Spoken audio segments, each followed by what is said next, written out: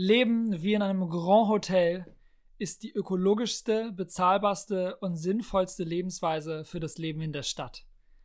Warum das so ist und wie das funktioniert, darum geht es jetzt. Willkommen zur Mother Earth Heroes Show. Hier lernst du inspirierende Unternehmer kennen, die Systeme für eine gesunde, transformative und bessere Gesellschaft entwickeln. Mein Name ist Sebastian Dieseke und ich suche nach den Lebensmodellen der Zukunft. Wie immer sind die ersten 5 Minuten eine Essenz, eine Zusammenfassung unseres Podcasts. Im Anschluss gibt es dann das längere Gespräch, wo du tiefer in die Materie eintauchen kannst. Los geht's! Bei mir zu Gast ist Frohofer, Vorstandsmitglied der Neustadt Schweiz, die mit ihrem Modell Neue Nachbarschaft eine bahnbrechende Vorlage für Stadtplanung und Wohnungsbau setzen. Grüezi nach Zürich. Hallo Fred. Hallo Sebastian. Ja, danke für die Einladung. Freut mich natürlich sehr. Ihr heißt ja Neustadt Schweiz. Welches Problem löst ihr? Wo braucht die Schweiz einen Neustart? Ja, das ist nicht ein Problem. Das ist eine eierlegende Wollmilchsau, die wir da haben. Wir können nämlich einerseits mal dem Klimawandel begegnen. Also nicht wir, aber diejenigen, die dieses Modell anwenden. Dann kann man damit die Mietpreise, diese Mietpreisspirale abdämpfen. Wir haben auch Mittel gegen das Verkehrschaos und die Vereinzelung der Personen, der Menschen überhaupt können wir auch angehen. Und das alles mit einem Modell. Und dann macht es erst noch mehr Spaß, wie heute zu leben. Okay, das sind ganz schön viele große Probleme, die ihr mit eurem Modell lösen wollt. Dann sag mal, wie funktioniert das ganz konkret? Ja, man kann sich das im besten Fall so vorstellen, dass wir eine Blockbebauung haben, also so ein Häuserblock mit einem Innenhof, und da drin gibt's ganz normale Wohnungen für Einzelpersonen, für Familien oder für WGs, aber es gibt eben auch viele kollektiv nutzbare Flächen. Und da passieren ganz interessante Dinge. Da kann man zum Beispiel eine Gastronomie einbauen, also das schlagen wir vor, dass das so gemacht werden soll. Wir können dort die familienexterne Kinderbetreuung beispielsweise aufbauen. Wir können einen Laden integrieren, so dass man in Pantoffeldistanz einkaufen gehen kann. Dieser Laden ist natürlich dann ein bisschen anders organisiert, als wir das vielleicht vom Großverteiler nebenan kennen. Und was die Leute halt für Bedürfnisse haben. Werkstätten sind möglich, Coworking Space ist möglich und. Wir reduzieren einfach die Wohnfläche, die individuelle, damit wir kollektiv nutzbare Flächen hinkriegen, und das ist ein absoluter Mehrwert. Also mich erinnert das ganz schön an ein Hotel. Das ist eine gute Form, wie man sich das vorstellen kann. Ein Hotel, das mit Lobby, Spa-Bereich, was auch immer ausgestattet ist. Die Leute leben in einem relativ kleinen Raum, nutzen aber diesen Salonbereich, diesen Spa-Bereich, und sie arbeiten aber auch dort. Und deshalb ist es dann auch bezahlbar. Wichtig ist ja, was wir einsparen können schlussendlich. Und wenn wir das in Prozenten sehen, dann ist das wirklich 1/3. Ne? Und das ist doch bedeutend, wenn man das jetzt in Arbeitszeit umrechnet, oder? Also das heißt, ich muss auch 1/3 weniger arbeiten. Ne? Und wir sagen einfach, wir brauchen eine gewisse Dichte. Also wir rechnen da mit einem dorfähnlichen Konstrukt innerhalb von Städten. Und das Dorf war früher ja auch eine Art Selbstversorgergemeinschaft. Da hat es eine Molkerei gehabt, einen Dorfladen gehabt, eine Beiz, also ein Restaurant und so weiter, und die Leute blieben eigentlich auf der eigenen Scholle. Und das hat sich eben sehr stark verändert, mit den Möglichkeiten, die wir haben, und die tun uns nicht gut, oder? Und man muss sich das auch mal andersweitig vorstellen. Also, was ist Freiheit? Ist es Freiheit, in ein Auto zu steigen und irgendwo hinzufahren? Oder ist es Freiheit, einfach über die Straße laufen zu können, ohne auf das Lichtsignal zu achten? Ist das nicht mehr Freiheit, nicht von NOx und was auch immer für Abgase noch in der Luft sind und von Feinstaub vergiftet zu werden? Ist das Freiheit? Nein. Freiheit wäre ja, saubere Luft zu haben, über die Straße zu gehen, dort Federball oder Fußball zu spielen und so weiter und so fort. Und vielleicht auch gar nicht mehr so viele Straßen zu haben. Ne? Ja, und das sind alles Sachen, auf die wir momentan verzichten. Genau. Wir verzichten auf gute Lebensqualität, ganz sicher. Auf ganz hervorragend hergestellte Lebensmittel verzichten wir auch, wir kaufen das Billigste. Es muss immer billig sein. Warum? Das ist Medizin, das ist Gesundheit. Ja? Wer ist dann Eigentümer von dem ganzen Wohnraum, von dem Wohnblock? Das könnte eine Genossenschaft sein, aber man könnte das auch als GmbH betreiben oder als Verein, das ist alles auch möglich. Aber Genossenschaft ist eigentlich ein gutes Modell, denn da sind wir eigentlich basisdemokratisch organisiert. Also jedes Mitglied hat eine Stimme. Und bei einer AG wäre es so, dass diejenigen, die viel Geld einbringen, die hätten dann viel mehr zu sagen und das ist vielleicht ein bisschen ungerecht. Ja. Und was macht ihr jetzt ganz konkret als Neustart Schweiz? Wir haben das Modell entwickelt und passen das natürlich auch laufend an und wir publizieren darüber, wir beraten, wir halten Vorträge, wir halten Workshops, wir schauen mit Gruppen, wie könnten sie das bei sich umsetzen und meistens ist es ja so, dass dann nicht dieser Block schon vorhanden ist oder dass es eine andere Form gibt. Dann schaut man, ja, wie könnte man das integrieren oder wo könnte man mal beginnen mit so einer Nachbarschaft. Das sind so eigentlich die Themen, die uns umtreiben, ja. Und was dann wirklich umgesetzt wird, das sagen nicht wir. Das sagen die Leute, die das nachher leben, ja. Das waren unsere ersten 5 Minuten und jetzt tauchen wir tiefer ein.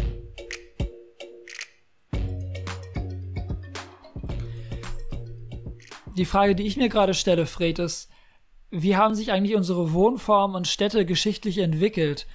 Und warum ist es heute nicht Standard, solche lebendigen neuen Nachbarschaften zu haben, wie ihr sie in eurem Modell beschreibt? Also wenn du Flugaufnahmen oder Landkarten der Stadt Zürich zum Beispiel anschaust, Mitte der 60er Jahre und heute vergleichst, dann ist die Stadt explodiert. Aber die Bewohnerzahl nicht. Das sind immer noch die gleiche Anzahl. Dazu mal war es vielleicht ein bisschen wenig Wohnraum, irgendwo 10, 15 Quadratmeter individuelle Wohnfläche.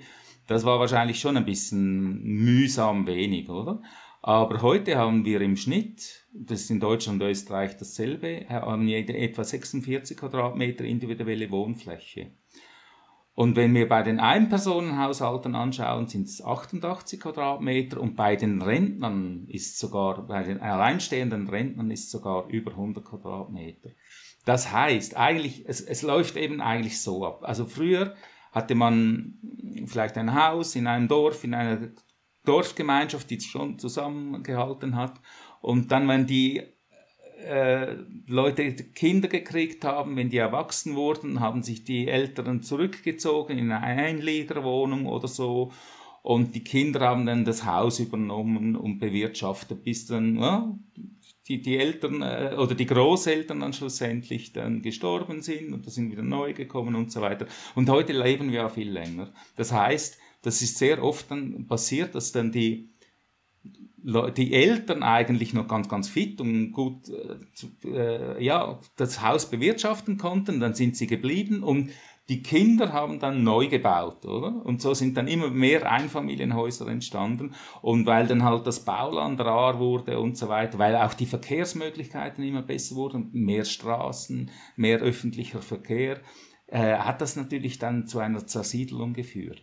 Und dann kennt man sich nicht mehr, wenn man nur noch mit dem Auto in die Tiefgarage fährt und dann hoch und so weiter. So kann man die Nachbarn nicht kennenlernen, nicht wirklich. Ja. Und so hat das dann auch eben zu Vereinsamung geführt, zu sehr viel Pendelbewegungen auf den Straßen, zu hohen Wohnkosten natürlich auch. Ja. Und wir sagen einfach, wir brauchen eine gewisse Dichte. Also wir rechnen da mit einem dorfähnlichen Konstrukt innerhalb von Städten. Ich fände es spannend mal zu hören, wie bist du groß geworden, Fred? Und wie kam es dann dazu, dass du dich jetzt in Zürich für diese neuen Nachbarschaften einsetzt und bei Neustadt Schweiz dabei bist? Ja, also ich bin tatsächlich auf dem Lande, also in der Agglomeration von Winterthur, aufgewachsen in einem Einfamilienhaus. Mit einem Wald hinten dran, in einer Straße, wo man die Leute schon auch gekannt hat, Spielkameraden gefunden hat und so weiter. Und in diesem Dorf hat es tatsächlich noch ein Restaurant gehabt, eine Molkerei und ein Lebensmittelladen, bis dann ein Großverteiler mit seinem Truck gekommen ist, zweimal in der Woche und das Billigzeug angeboten hat. Da ist dann der Tante Emma dann eingegangen, ja. Gut, aber ich habe eigentlich vor allem mein Großvater, der war auch so ein bisschen ein Stadtgänger und der ging sehr oft nach Winterthur oder auch nach Zürich und ich ging dann immer mit und ich war eigentlich sehr begeistert vom Stadtleben.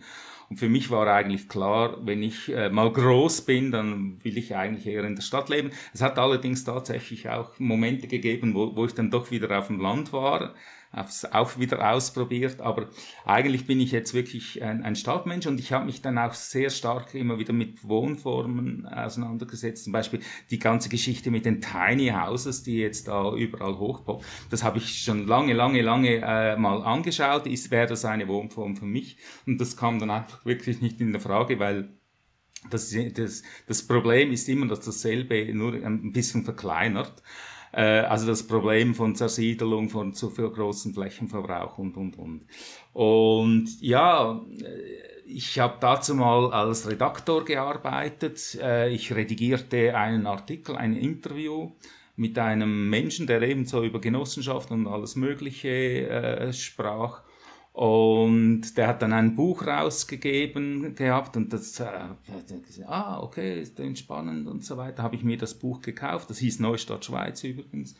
Und das ist das P.M. hieß der Autor, er heißt eigentlich Hans Wittmer. Er ist immer noch bei uns im Vorstand drin. Und wir haben dann kurz nachdem als ich das Buch gelesen habe, war die Gründungsveranstaltung dieses Vereins und ich sagte mir, das ist genau das Richtige, da müssen wir hin.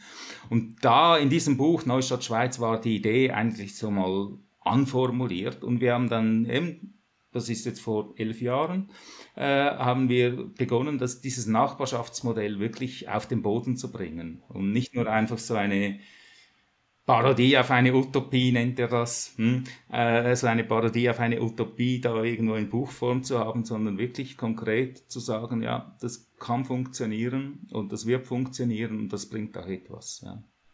Und wo wohnst du gerade? Ja, ich wohne in Zürich in einer Genossenschaft, die heißt Kalkbreit, ist schon einigermaßen bekannt. Ich habe jetzt im Moment, ich bin sogar jetzt ganz frisch umgezogen, ich habe 29 Quadratmeter individuelle Wohnfläche inklusive Küche und Bad, habe aber noch ganz viele Nutzungen außerhalb der Wohnungstüre. Ich habe gleich ums Eck sozusagen habe ich einen großen Raum mit einer Küche, mit Abwaschmaschine, mit Backöfen, allem Möglichen, wo ich mit Leuten, die ich einlade, essen kann. Dort hat es auch einen Balkon und kann sich auch gegen außen, gegen den Innenhof dann, kann man sich da verköstigen. Dann gibt's ganz viele andere Dinge, die ich mitnutzen kann. Eine Werkstatt, eine Sauna, ein Näh- und Bügelzimmer, das zum Beispiel auch mit einer Mangel ausgestattet ist. Also wenn man dann mal Vorhänge bügeln müsste, kann man die Mangel nehmen, super. Es gibt einen Yogaraum, es gibt einen Kraftraum, es gibt einen Jugendraum, den brauche ich jetzt nicht mehr. Und wir haben natürlich ganz viel Gewerbe integriert. Das heißt, die Kalkbreite von der Fläche her ist sie eigentlich zu 40% mit Gewerbe ausgestattet. Und das ist einerseits mal für die Nahversorgung gedacht, kommerziell noch, aber ist voll okay. Also es gibt einen Laden, der hat Dinge aus der näheren Umgebung, ist eigentlich ein sehr nachhaltiges Projekt. Also das ist eine kleine Logistikkette von Landwirtschaft zum Produktionsbetrieben, die dann schlussendlich die Produkte hier in der Kalkbreite und an einigen anderen Orten in Zürich verkauft. Und es gibt ein Kino hier, ein Miniplex, also mit 5 kleinen Minisälen für Arthouse-Kinos. Dann gibt's 3 Bars, ein Restaurant, dann 2 Takeaways, alles in der Kalkbreite drin. Es gibt also ein Ärztenetz, ein Geburtshaus haben wir hier. Greenpeace Schweiz hat ihren Hauptsitz hier. Wir haben die Alternative Bank der Schweiz hat eine Filiale hier. Verschiedene Architekturbüros, Coworking Space gibt es auch für die Bewohnerinnen und Bewohner. Ja. Also können wir auf jeden Fall festhalten, die Kalkbreite ist ein erfolgreiches, funktionierendes Projekt und Beispiel, wie solche neuen, lebendigen Nachbarschaften funktionieren. Genau, einerseits. Und man kann auch sagen, das ist ein Projekt aus der Hausbesetzerszene der 80er Jahre in Zürich. Ja? Ja. Also die Hausbesetzer Ja. bringen auch was Gescheites hin. Auch wirtschaftlich. Genau. Sehr, sehr gut wirtschaftlich 60 sogar, ne? Das Millionen ist hat der Bau 40%. gekostet, ja. Wow. Was ist denn mit dem Haus in Winterthur, wo du groß geworden bist? Was macht denn deine Mutter? Ist sie jetzt in dem großen Haus alleine? Nein, das ist nicht so. Also das hat ja meinem Vater gehört und der hat nochmals geheiratet. Meine Mutter lebt auch in Winterthur, schon ein bisschen ökologischer, also nicht in einem Einfamilienhaus, sondern in einem recht gut verdichteten Terrassenhaus. Und also auf nicht wahnsinnig großer Fläche. Also die ist schon sehr bewusst mit ihrem neuen Partner. Also neu ist er auch nicht mehr, aber mit ihrem Partner. Und ich habe dann meiner Mutter immer wieder ein bisschen erzählt von unserem Modell oder was die Kalkbreite so ist und so. Und sie sagte sich, ja, das kann ich mir nicht vorstellen, so zu leben. Das wäre mir viel zu viel Gemeinschaft oder was auch immer. Ja. Und dann, als ich dann eingezogen war, kam sie hierher und da habe ich sie herumgeführt und so weiter und was sie da alles gesehen hat und gesehen hat auch, wie wir ticken, also dass das nicht irgendwie so ein Spirit ist, sondern dass eine hohe Durchmischung ist. Wir haben auch eine orthodox-jüdische Familie hier, wir haben viele Ausländer und. Also das ist eine sehr heterogene Szene und ja, nicht so ein, ja, wie soll ich sagen, jetzt so ein Händchen halten im Hof zusammen singen, Groove, überhaupt nicht, oder? Sondern ja, es ist eine offene Gesellschaft und vieles ist möglich. Und dann, als sie das so erkannt hatte, hat sie gesagt, ja, so möchte ich alt werden. Ja, Ja, voll. Schöne Story. Ist auf jeden Fall ein sehr wichtiger Aspekt, diese neuen Nachbarschaften erlebbar zu machen für viele andere Menschen und auch Bauplaner und Stadtentwickler, damit das Ganze sich auch multiplizieren kann. Ja. Jetzt haben wir ja viel von Kalkbreite gehört, das Ganze funktioniert und ihr wollt aber trotzdem auch noch weitergehen. Deswegen finde ich spannend, nochmal von dir zu hören, welche Aspekte sind euch denn speziell noch bei eurem Modell wichtig hervorzuheben? Also, im Unterschied zur Kalkbreite wollen wir eigentlich noch mehr kollektiv genutzte Fläche.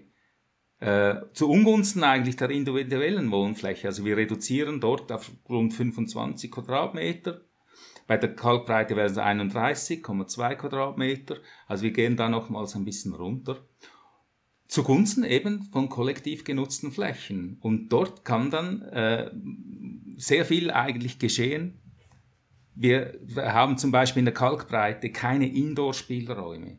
Das ist etwas, das es unbedingt braucht in einer Siedlung, in einer dichten Siedlung, dass die Kinder nicht nur irgendwo im Hof, wenn es schön Wetter ist, spielen können, sondern dass sie auch in verschiedenen Alterskategorien, dass sie indoor sich begegnen können. Es ist unheimlich wichtig, dass Kinder mit anderen Kindern interagieren können.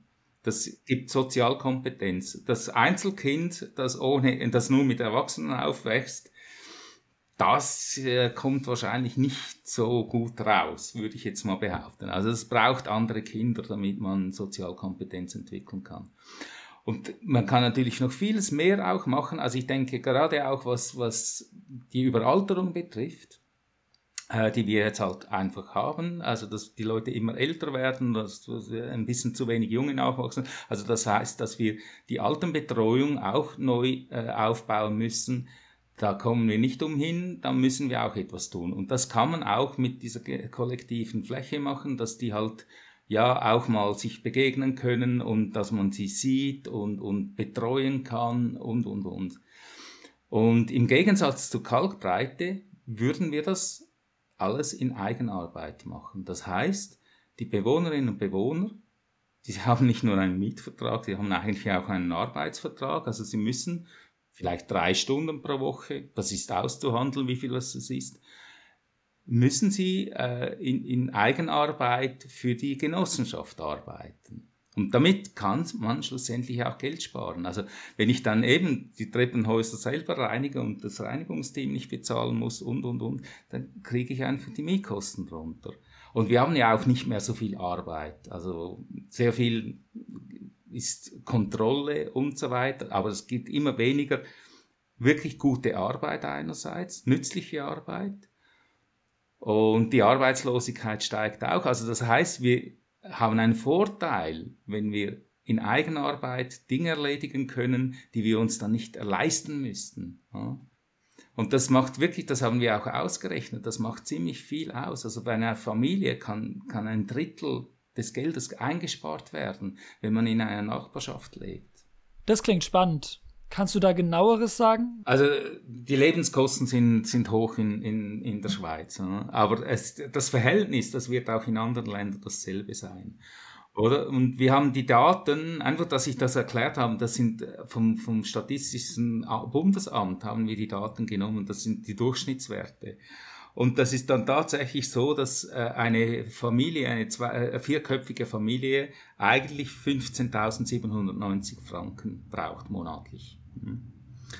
Und ja, das staunt man wahrscheinlich jetzt in Deutschland und in Österreich, aber das sind wirklich die Durchschnittswerte. Aber das spielt auch keine Rolle. Also was wichtig ist ja, was wir einsparen können schlussendlich. Und wenn wir das in Prozenten sehen, dann ist das wirklich ein Drittel. Ne?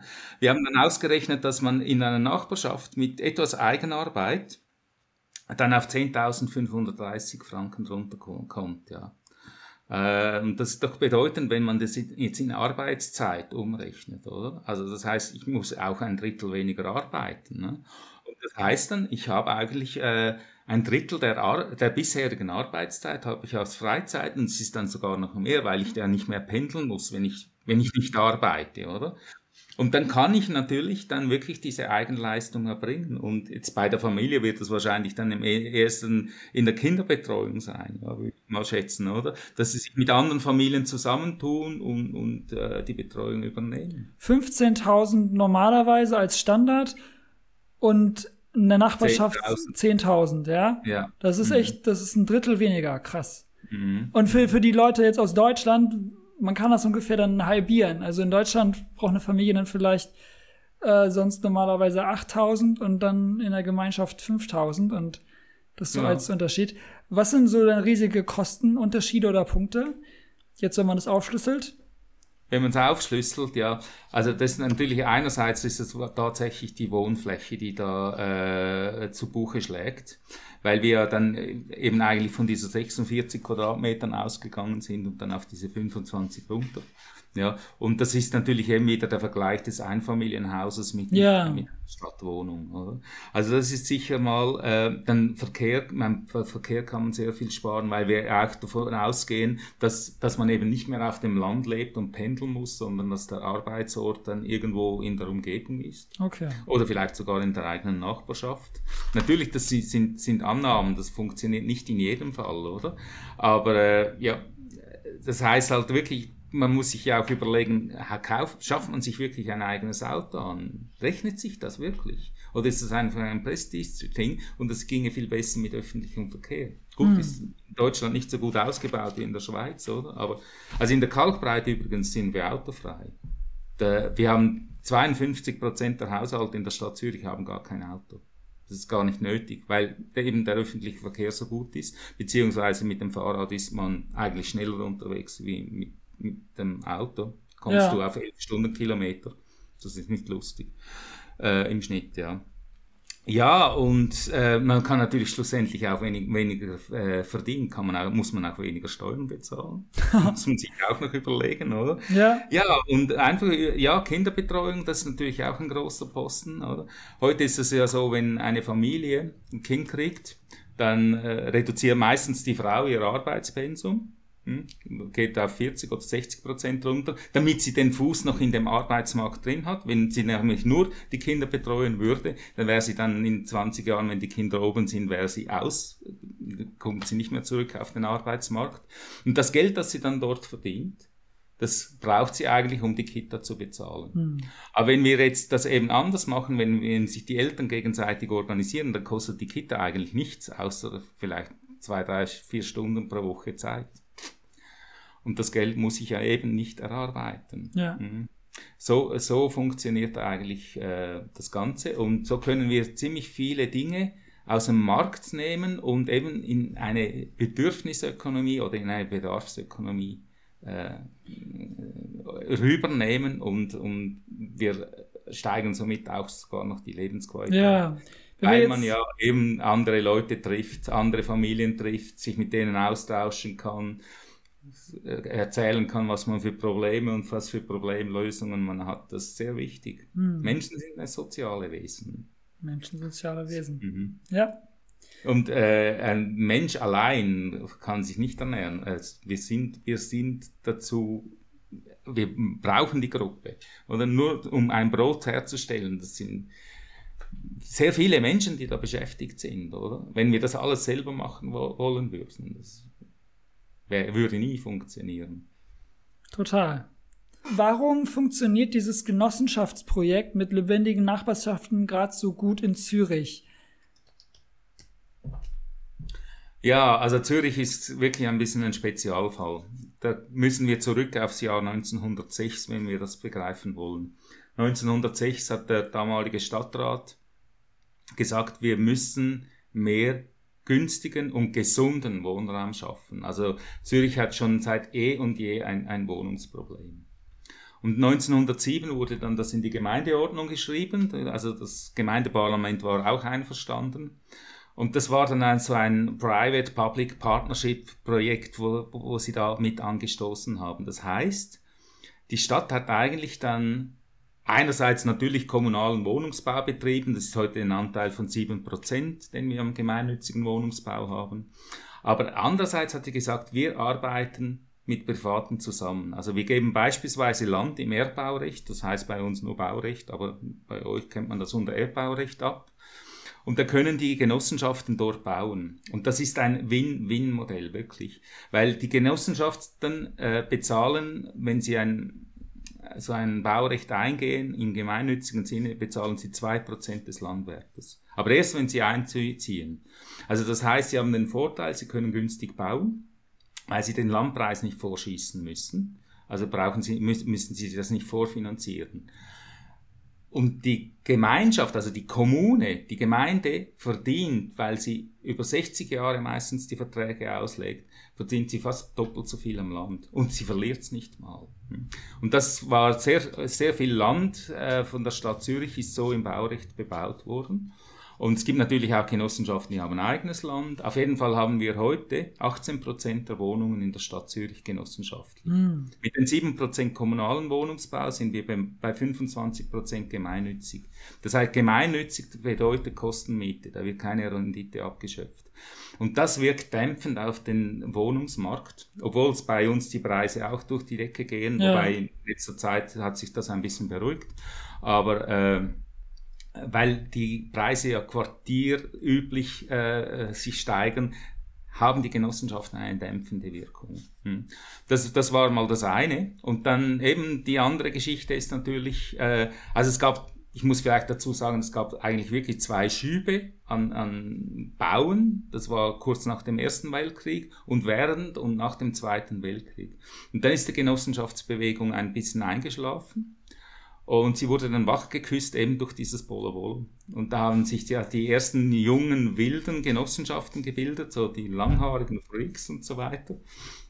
Und die haben übrigens, inzwischen ist der Verband der Wohnbaugenossenschaften, die sind ja noch vereinigt in einem Verband, oder? Das sind alles diese Leute, die von den jungen Wilden jetzt.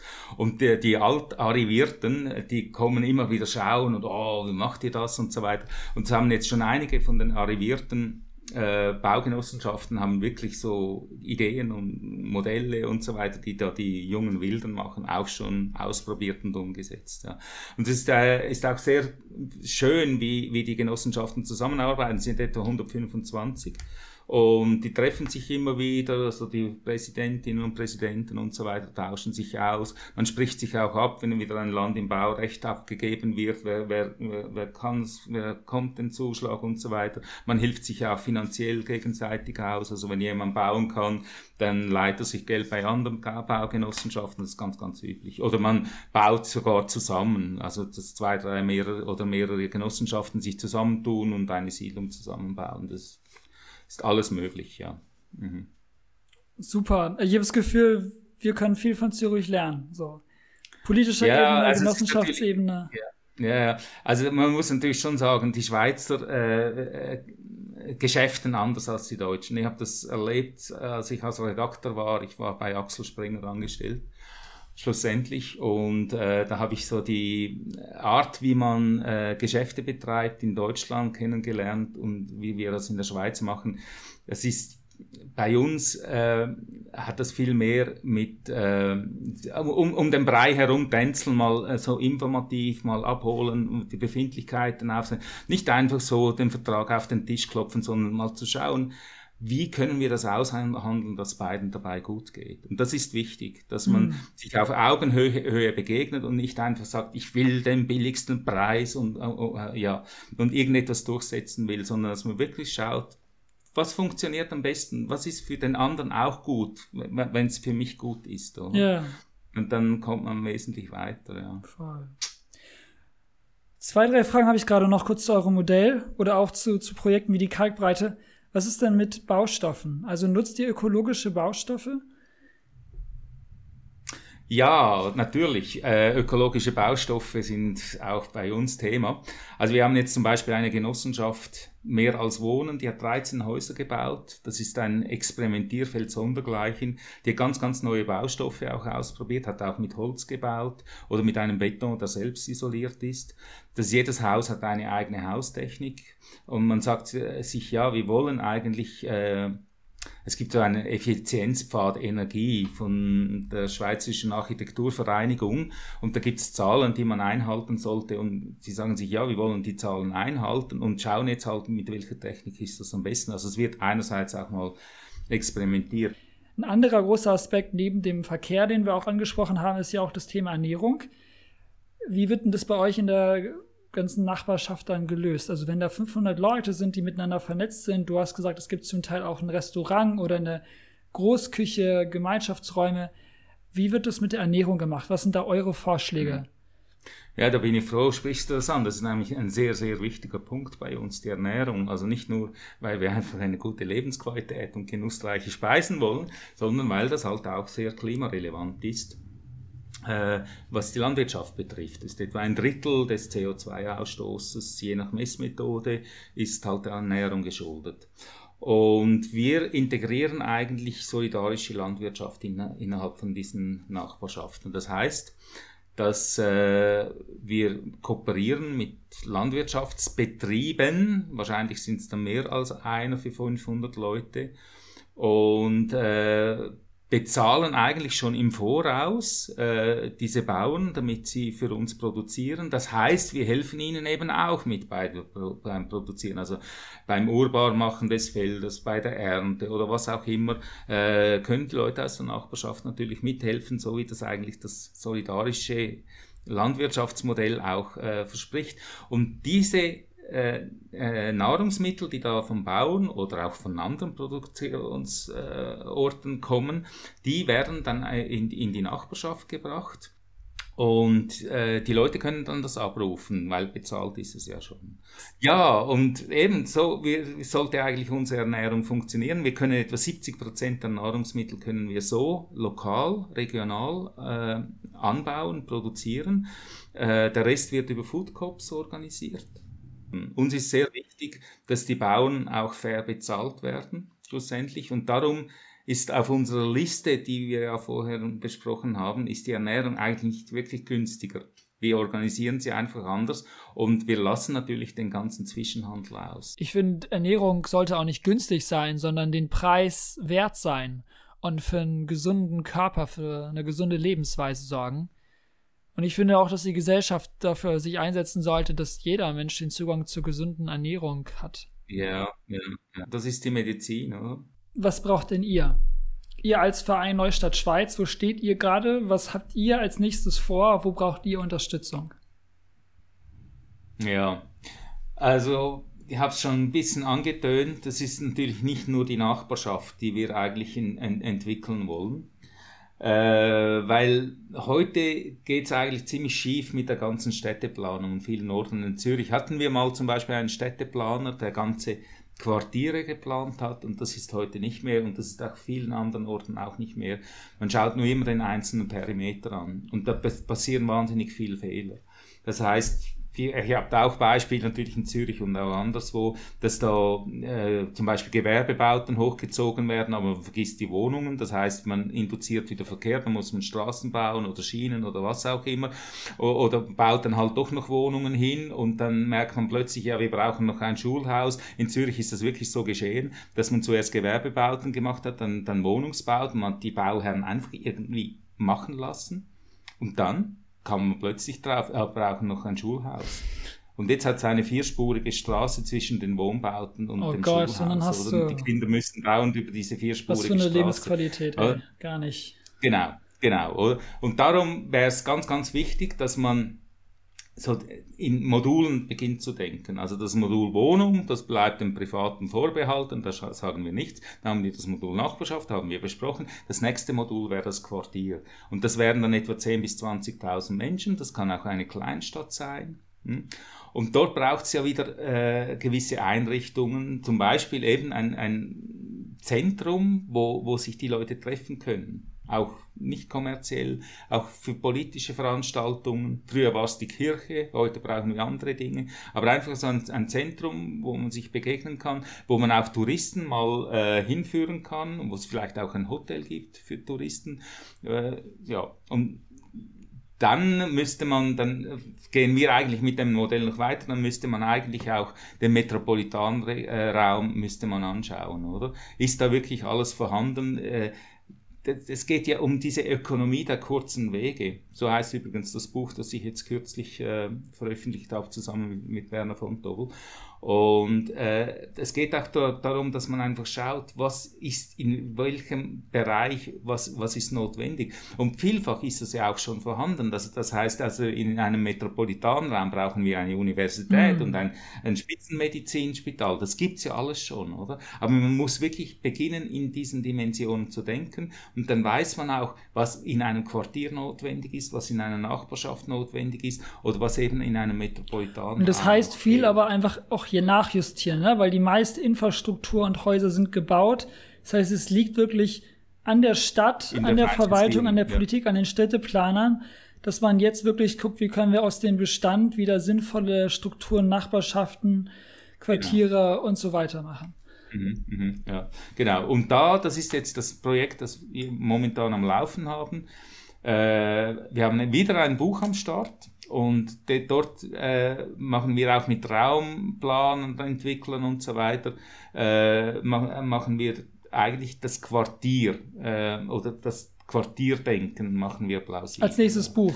Und was wir jetzt aber wirklich brauchen würden, also das sind nicht Bücher, sondern das sind ganz, ganz anschauliche Dinge. Also am liebsten hätten wir natürlich eine umgesetzte Modellnachbarschaft, oder? Wo dann Filmteams aus der ganzen Welt kommen und das zeigen.